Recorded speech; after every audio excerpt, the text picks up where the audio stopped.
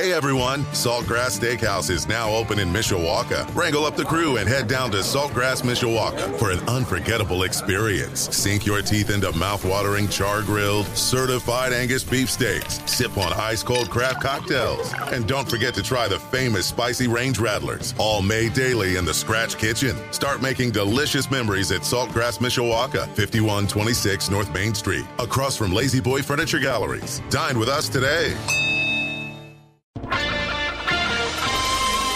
This is Community Update on Sports Radio 960 AM, WSBT. Good morning, I'm John Hoffman. The Biden administration has promised 400 million free masks to fight the ongoing pandemic. The masks also come as the CDC is directing the public toward N95s over cloth masks. Everyone is able to get up to 3 free masks. Meijer and Sam's Clubs already have them, and other retailers on the CDC's list, like CVS and Kroger, will have them either later this week or early next week.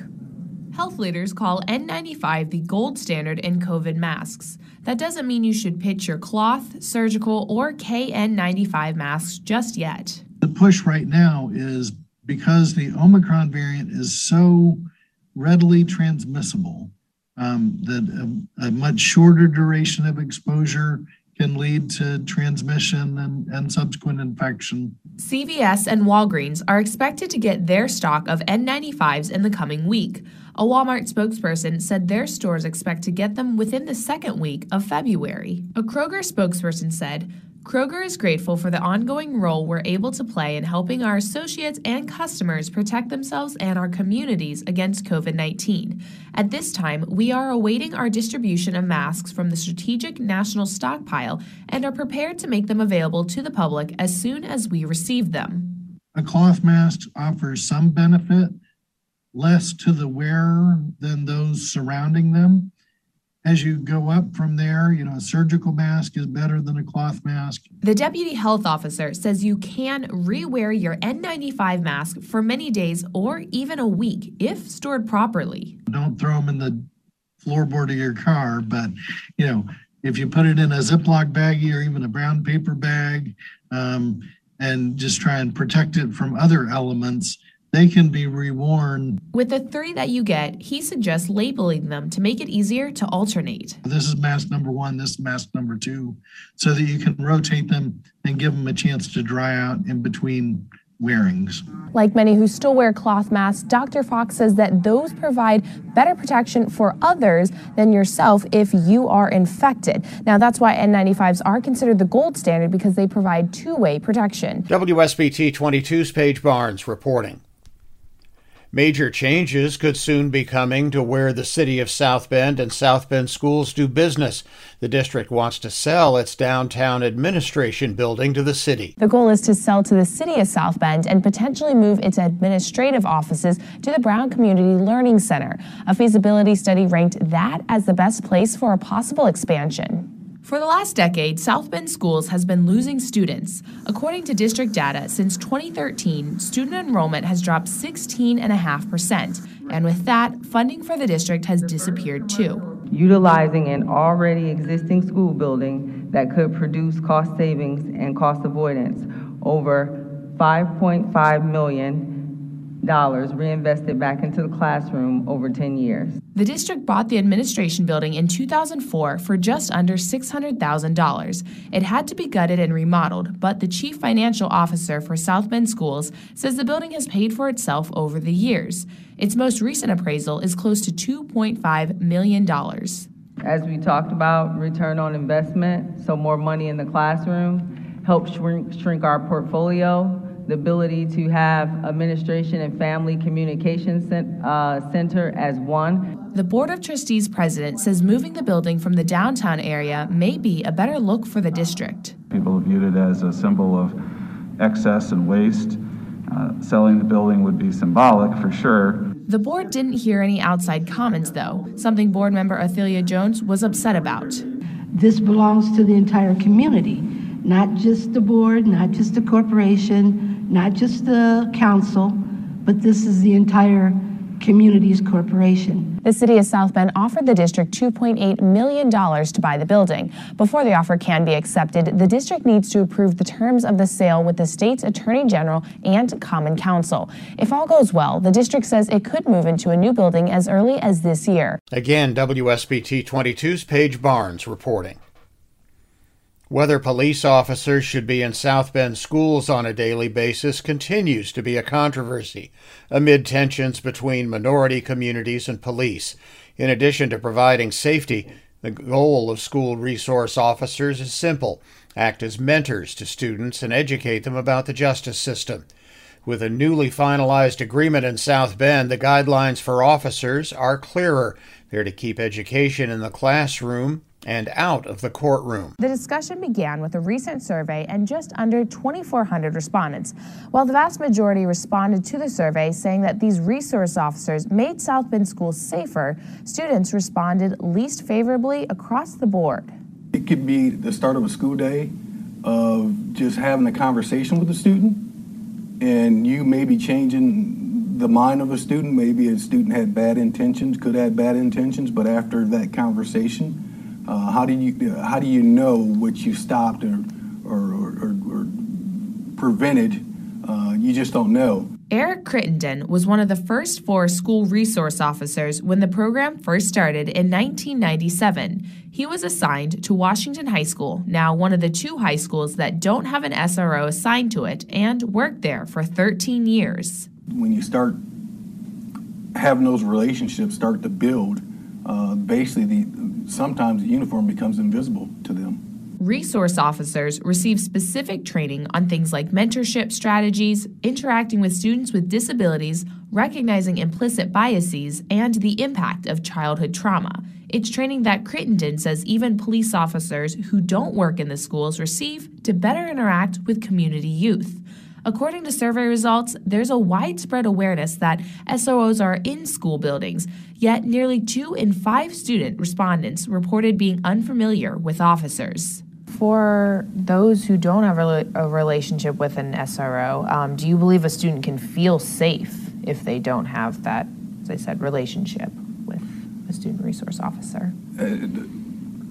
Yeah, I mean, a student can feel safe without a relationship, but I think having that relationship helps them feel probably a little bit more safer, because we're somebody that they can go to. We're somebody there that's for protection. So where does that relationship start, and how does that start? Retired police officer Lynn Coleman served as a security guard, a position that parallels the current school resource officer program. He says it's a responsibility that both parties share to say hello, and like in life, you're not going to be close with everyone. So wouldn't expect one individual SRO to have a personal, in-depth relationship with every student in the building.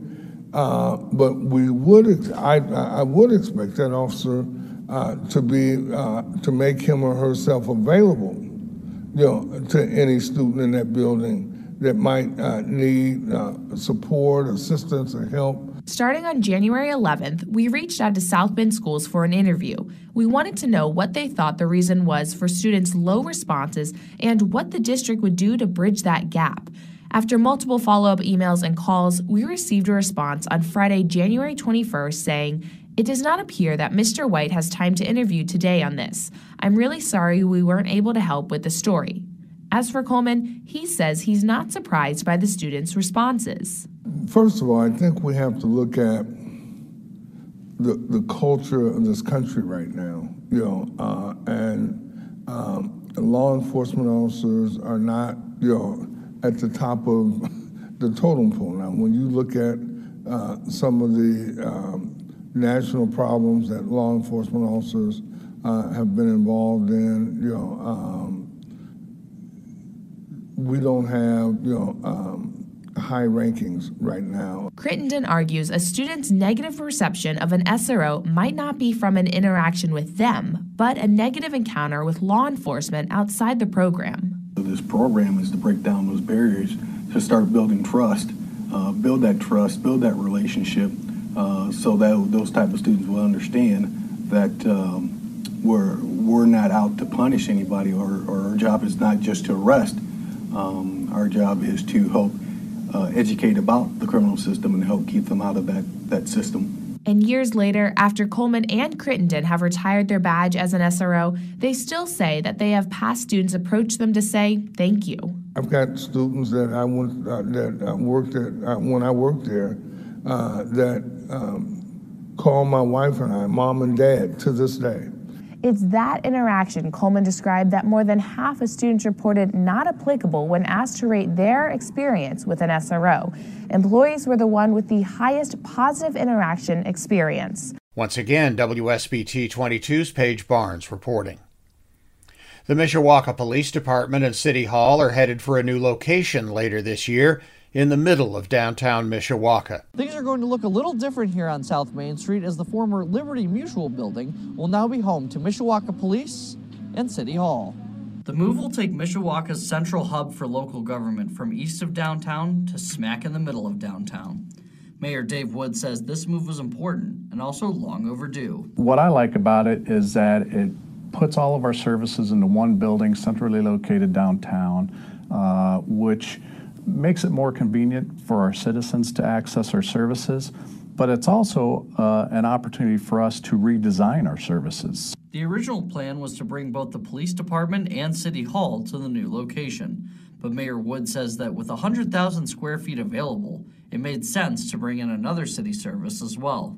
Mishawaka Utilities corporate headquarters, our business office, built in the 1940s, not ADA compliant, and it is literally falling apart.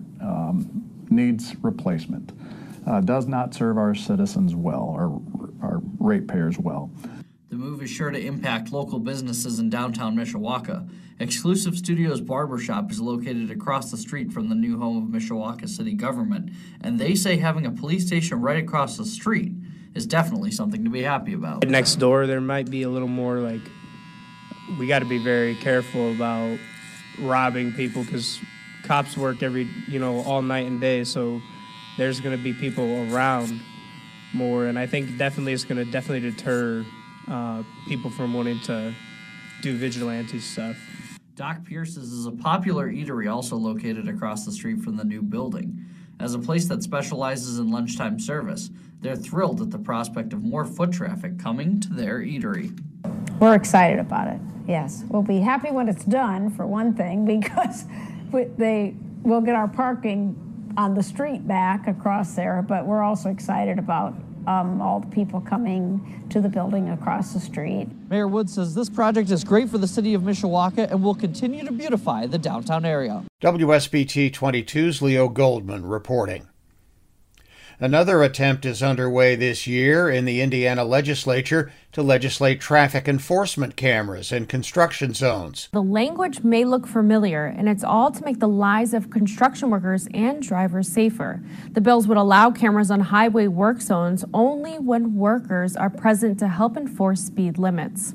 It's time that we do more to protect the lives of construction workers who risk their lives each and every day while they're working to make our lives safer. According to the National Highway Traffic Safety Administration, in 2019, there were 32 fatalities caused by motor vehicle crashes in Indiana work zones. Now, 2 state proposals aim to reduce the speed of drivers and create a safer work environment for construction workers. Creates a pilot program allowing for up to 4 camera or technology enforcement mechanisms to be able to take a picture of a license plate if you're 12 mile an hour over in an active work zone. The tickets would be mailed to the address your license plate is registered. The first offense would be a warning. The cameras can only take pictures of the back of your vehicle, and the ticket can only be used for this speeding offense. So when you're going through a construction zone, it should be the first thing that you should abide by that speed limit. But I think more and more you're seeing people where that's not taking place. Construction workers say they put themselves in harm's way maintaining roads every year, but say drivers need to do their part to keep everyone safe. People want nice roadways to drive on. We're trying to give them those nice roadways to drive on. To do that, we have to put ourselves at risk by standing next to traffic. And sometimes it's not very easy. And I just implore to everybody out there that drives through a construction zone, whether it's Reith Riley or anybody else, to slow down and pay attention. Now, both bills did pass through committee last Wednesday, and the Senate bill will be voted on this Thursday. The authors of the bills are confident one of them will pass. WSBT 22's Ashley Dagger reporting. Views and opinions expressed are those of the individual speaking and do not necessarily reflect the views of WSBT Radio, its staff, or management. Join us next week for Community Update on Sports Radio 960 AM, WSBT.